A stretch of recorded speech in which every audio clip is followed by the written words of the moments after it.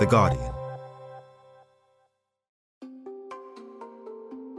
2020 was the year of the pandemic, and whilst we were shut inside in lockdown, scientists around the world headed to the lab to uncover viral genomes, look for antibodies, and develop vaccines. But alongside this, many scientists working in fields ranging from astronomy all the way to zoology quietly carried on their research too. And although the pandemic will unfortunately continue to hog headlines in 2021, here on the podcast, we wanted to look ahead to see what else might be going on in the world of science. You're putting this thing that you've worked on for many, many years on the top of a big rocket that's going to shake it to pieces as it blasts out of the Earth's atmosphere, and I think that's going to be a bit scary. The climate issue is quite clear, that everybody wants to hit a certain temperature by a certain time. In biodiversity, you're basically talking about all of nature. I'm Madeline Finley, and this is Science Weekly.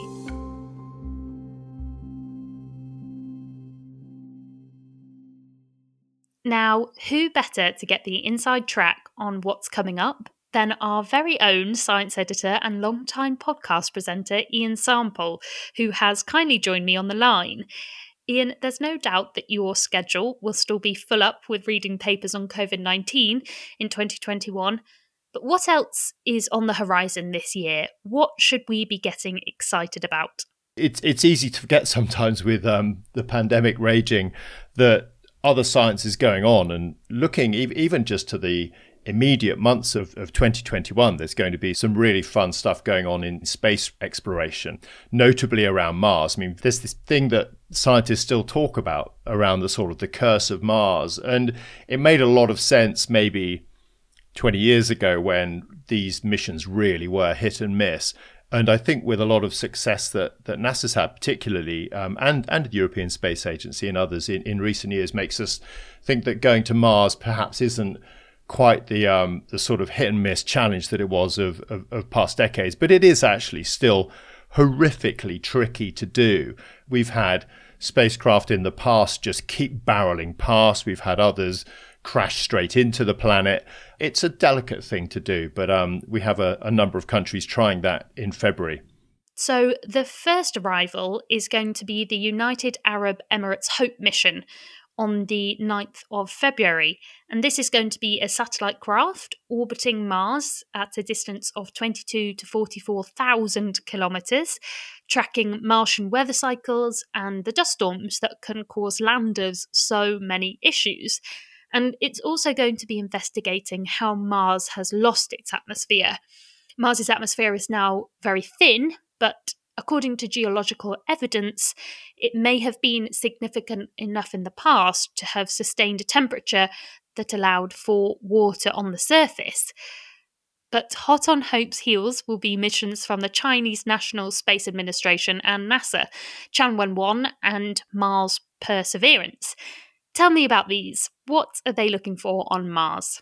On the current schedule, the Chinese Mars mission, Tianwen-1, is due to arrive in Mars orbit a day after the United Arab Emirates mission. Now, that Chinese orbiter is going to map the whole planet. It's going to look at the gravitational and electromagnetic fields, and it's going to spend a fair bit of time surveying the candidate landing site for the rover. And the rover is due to go down later in the year. That rover is going to try and understand more about the Martian climate and the environment, and look at the soil to try and understand the constituents of the Martian soil. It's also got a ground penetrating radar to look at the internal structure of the planet. And one thing it should be able to do is try and get a sense of any distribution of water, ice under the surface as well, if indeed there's any in the area where it lands. The NASA Mars rover is really due to land in a different crater called Jezero crater, which is north of the Martian equator. And the reason they picked that site is there's this old ancient river delta there, which suggests, as you'd imagine, that there's been water there in the past. And so it may be a good place to look for signs of past microbial life, if ever any arose on Mars. It's also going to look at the atmosphere and whether there's any sort of viability in trying to extract oxygen from a lot of the carbon dioxide in the atmosphere, which could be used for breathing and such like it in future human missions. And I think one more thing to mention about the Perseverance mission is it's going to take up a little helicopter, which will be, if they get the thing flying, the first powered flight that we've ever had on Mars. And obviously the rover will be filming that. So if that happens, then that will be pretty wonderful and a nice distraction from the rest of what's going on with the pandemic. Another bit of escapism I'm rather looking forward to, Ian, is the Double Asteroid Redirection Test, or DART mission, which could not be more sci-fi if it tried. The plan is for NASA to quite literally crash a spacecraft into the smaller of a binary pair of asteroids, Didymos and Dimorphos, and this is to test whether this seemingly crude method could in the future be used to deflect an asteroid that's on a collision course with Earth. But amazingly, there is another mission which is getting even more attention, and that's the launch of the James Webb Space Telescope, or JWST, in October. Ian, tell me why this is such a thrilling prospect for the science community. Well, the strange thing is that a telescope, Hubble, has become a household name. That telescope has been so productive and so useful for astronomers over decades that it's hard to think of a time before it almost. And, it's been just an incredible workhorse. And what is really exciting with the James Webb Space Telescope is it's the successor to Hubble. So it's going to be bigger and better. It's going to be looking more in the infrared wavelengths. And if you think Hubble was looking mostly in sort of ultraviolet, visible, and just a little bit into infrared wavelengths, James Webb goes into much deeper into infrared wavelengths. And that gives you new possibilities of things to look at, and obviously things to look at that you wouldn't have been able to pick up with the Hubble Space Telescope. So we're really looking at a new window on the cosmos with James Webb. And to find out a little bit more on this mission, Ian, you got on the line with Professor Gillian Wright, the director of the UK Astronomy Technology Centre in Edinburgh and the principal investigator in Europe for the mid-infrared instrument on the JWST mission. And the first thing you asked her was what science the telescope would be doing once it's up in space. What we would like to see is the first galaxies and stars that ever formed after the Big Bang. And the other really exciting area of science, I think, is the study of exoplanets. So when JWST was conceived, this was a very new field of science. And now, of course, we've discovered many more exoplanets. We know a lot more about them. So we'll be able to take the big, powerful JWST telescope and really target it at some detailed questions and understanding, building up our picture of how planets form around other stars in much more detail than we've ever been able to do before. Tell me how then that infrared technology makes a difference, how it will be so powerful when you come to doing the kinds of science you want to do. And you've mentioned looking at galaxy formation and looking at exoplanets. One reason you need to look in the infrared is because the expansion of the universe means that the distant galaxies are all moving away from us. And that effect of them moving away from us reddens their light. So we call this redshift. And so you have to look at redder and redder wavelengths as you look at distant galaxies. So if, for example, you wanted to look at hydrogen lines that we use in nearby galaxies to study aspects of the types of stars that are forming, those hydrogen lines eventually become not things that you can look at in the optical, but they become things that you would detect in the infrared. And the further away the galaxy is, the more that becomes in the infrared. So that's one aspect of where looking at the universe in infrared means you can look at the same things, but much further away. But you can also see different things if you look in the infrared. So infrared wavelengths, for example, are much better at traveling through dust. And we know that stars and the planets around them are often formed in very dusty environments. And the dust is very good at absorbing optical light, but infrared light can transmit through the dust more easily. So again, if you look in the infrared, you can look at different things. You can see through some of the dust. You can study the newly forming stars and planets in different ways. And it's also very important for chemistry, because in the infrared, we can look at molecules that are quite fundamental to the beginnings of chemistry in the atmospheres of planets. Methane, for example, you would detect methane by looking in the infrared, and you wouldn't be able to see it with an optical telescope like Hubble. So from a high level, I was going to ask you what that means for exoplanet research. Does that mean you can start potentially looking at the constituents of atmospheres? And then the question everybody will want to know is whether you can look for biosignatures in atmospheres, signs of that there may be life there. Yes, definitely looking at the constituents of the atmospheres of exoplanets is science that JWST has very much been designed to be able to do. I think biosignatures are very difficult, but what you can do is you can look at the chemistry around very simple molecules that might be associated with biosignatures. So I think it's not quite the same thing as saying I've definitely found a biosignature, but I've found the right sorts of chemistry.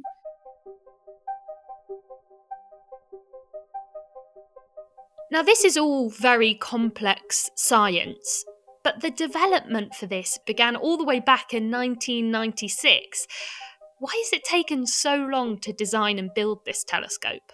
Well, first off, these are huge missions and large telescopes, and they take a lot of people a lot of time to achieve. But there have been setbacks, including a major redesign in 2005. And a few years ago, the telescope's sun shield ripped off during a test development. But as Gillian explained, scientists have spent a long time honing down what they need versus what's technically possible. And they also have this serious challenge of building and getting such a big telescope safely into space. Ian, I wondered when we'd get to size. I don't need to tell you this, I'm sure, but usually for better images of space, you don't just need different wavelengths, but you also need much bigger telescopes. And here on Earth, we've got these huge telescopes with vast mirrors that give apertures of tens or so meters.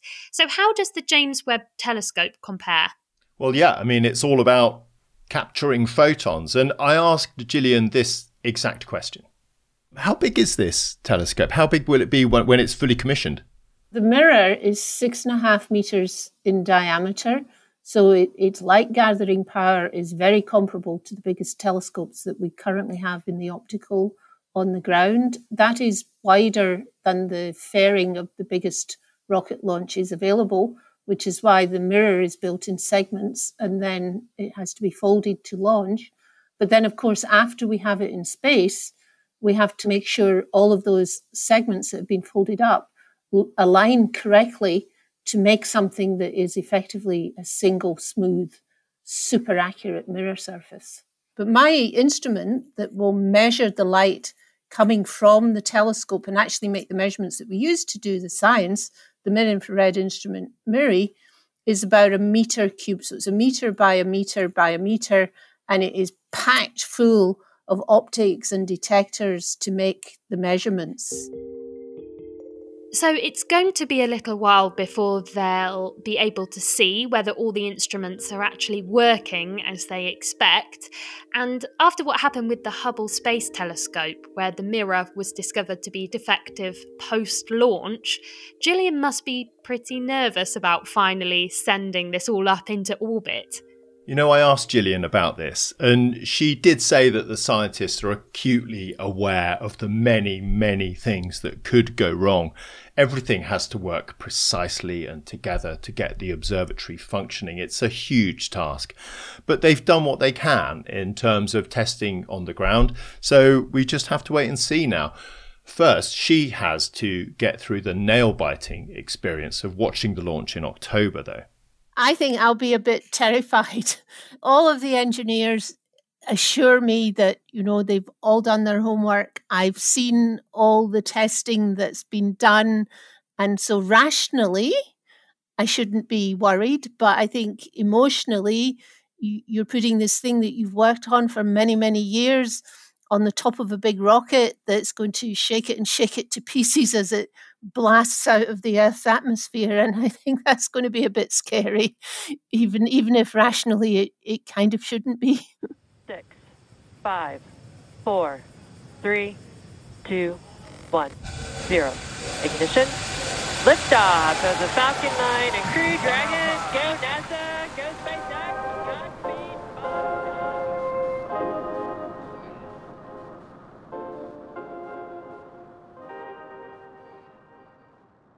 Ian, alongside all these exciting space missions that we've talked about, what else is on your radar for 2021? One thing that's going to be interesting to watch this year and in the years ahead is going to be what happens with mRNA therapies. Now we've seen that mRNA vaccines appear to be effective in the whole COVID pandemic. Those vaccines were really born out of a lot of work around using mRNA as a therapy for cancer, where you're basically building a vaccine or a therapy bespoke for a particular patient so that when you inject this into them, your immune system attacks their cancer cells. So that's going to be a really interesting one to watch. I mean, money is going to pour into that area. That's definitely one to watch. I think also one thing I'll be keen to see is what happens with ongoing work to use genome editing to try and reduce or prevent diseases in people. And also whether there's any change in sort of legislation or even thinking around whether societies become comfortable with using genome editing in embryos, human embryos, is always on the horizon, and that's something that will get ever closer. It will certainly be interesting to see if attitudes do change towards genome editing, perhaps not in human embryos, but certainly towards food, because there will be more issues with food security and availability in the face of the effects of the climate crisis, which is another subject I think we'll be talking a lot about on the podcast this year. One of the first stories we reported on last year was the Australian wildfires. And of course, there's a clearer understanding now of the role of biodiversity and habitat destruction in the emergence of new diseases. So to find out what might be coming up environmentally this year, I called in on an expert. Hello, this is Jonathan Watts. I'm Global Environment Editor. This is a totally packed year for the environment, and that's largely because a lot of the things that should have happened last year have been pushed to this year. And so we've got this, a backlog of stuff to catch up to on a very, very urgent series of issues related to the climate and biodiversity. And in addition to that, we have the added impetus that will come from a new presidency in the United States with Joe Biden taking over from Donald Trump. And of course, Donald Trump had promised to take the US out of the Paris Climate Agreement. So the change there will be very dramatic. And we also have the lingering effects of the coronavirus pandemic. Over the past year, we've seen a massive slowdown due to lockdowns. And now, this year, we're going to see many more economic stimulus packages. And those economic stimulus packages will completely determine success or failure in terms of moving towards the goals of the Paris Climate Agreement. If countries invest a lot now of their stimulus packages in green recovery, so in renewable energy, cleaner transport, and so on, there's a very good chance we could get back on track towards a relatively safe level of warming. If, on the other hand, countries just try to go back to the way things were before, the chances are this whole experience could make things worse. So it's a real make or break year in so many ways. And one of the places where we'll be seeing countries setting their goals and perhaps getting themselves back on track, as well as the impact of Biden's presence and hopefully leadership will be at COP26, the UN's conference on climate change. What do you expect to be seeing there? I think we will see progress, especially now that we do have a new leader in the White House and a leader who actually believes in science, who recognizes that the climate crisis is, as Biden put it, an existential threat. The US is the world's second biggest emitter after China. So the two countries account for almost 40 to 50% of global emissions. So when a country like the US steps up, it encourages lots of other countries to do the same. And so you start to create a virtuous circle rather than a vicious circle. So bearing in mind that this goal of limiting global warming to 2 degrees Celsius set at the 2015 Paris Agreement isn't enough, and that most countries haven't even stuck to it, what should we expect from COP26? What might be different this time around?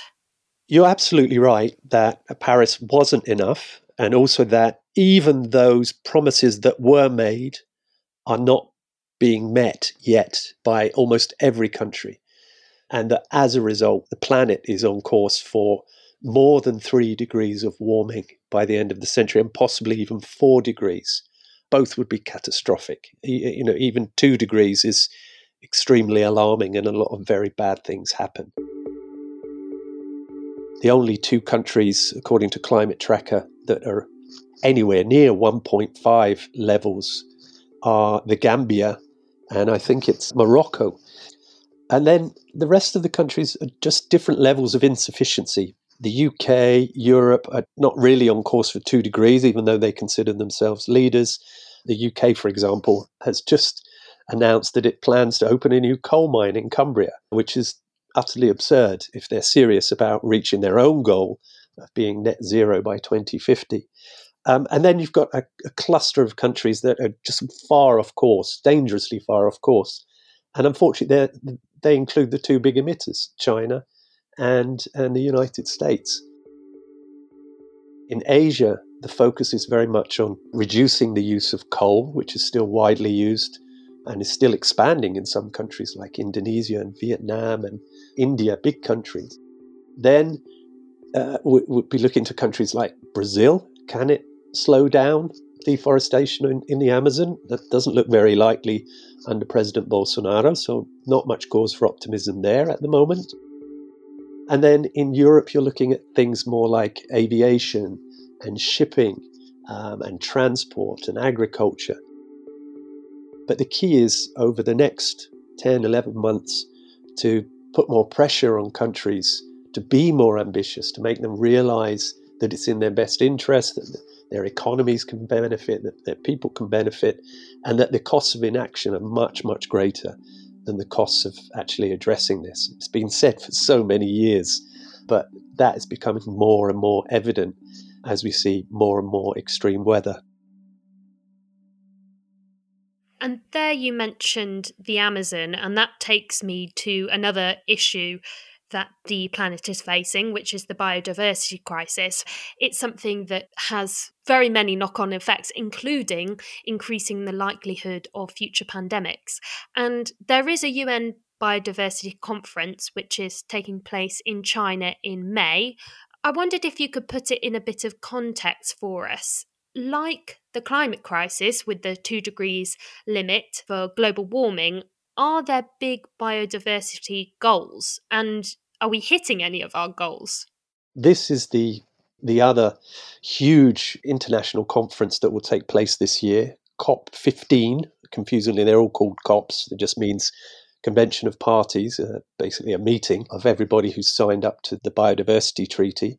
That ought to take place, as you said, in Kunming in May. Almost everyone I've spoken to who's involved in that said it's very unlikely that it will take place in May because of the pandemic, and that it's likely to get bumped back a few months at least. But this is, again, incredibly important because the Biodiversity Convention is supposed to be a twin of the Climate Convention, but it has become something of a neglected child. This is very largely because the United States never signed up to this, but it's also because it's much more nebulous in a sense in terms of setting targets. While the climate issue is quite clear that everybody wants to hit a certain temperature by a certain time, in biodiversity, you're basically talking about all of nature. So microbes and worms and insects and plants and fungus and all of these things that together make up the global life support system. It's much harder to just set one target that fits everything. Also, I think there's a lack of awareness of how important this is. Almost all of the scientists I speak to say the biodiversity crisis is at least as important as the climate crisis, and maybe more. If we don't have good soil, we cannot grow good food. If we don't have pollinators, we won't have the plants that we need to grow food. Forests, we're not going to draw down enough carbon and produce enough oxygen, and so on. These things are absolutely essential to human life and to the economy. But we have totally failed so far. If you think the climate action has been slow, the biodiversity action has been almost non-existent. This year, the organizations involved have tried to set new goals, even more ambitious goals. 30%, let's protect 30% of the world's land and seas, conservation areas or protection areas of some sort or another. At least as important as this goal of 30% is connecting this with the economy and with trade.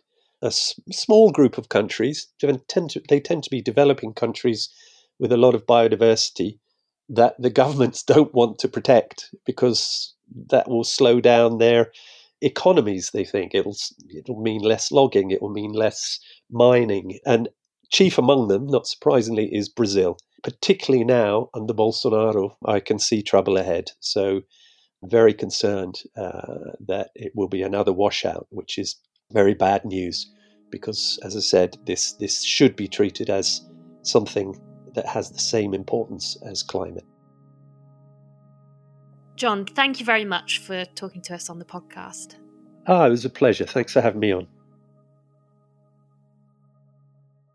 Ian, it sounds as if it's going to be a busy year for the Science Desk and on the podcast.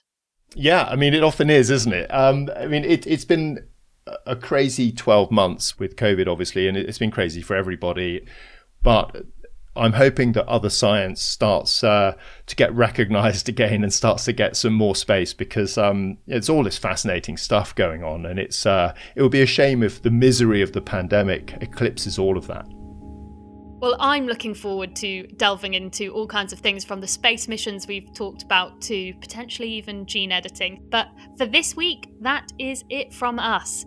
So if you have any questions or comments you'd like to send in to us on the podcast, or some ideas for science coming up that you want us to cover, you can email us on scienceweekly@theguardian.com. We'll be back next Tuesday. See you then. For more great podcasts from The Guardian, just go to theguardian.com/podcasts.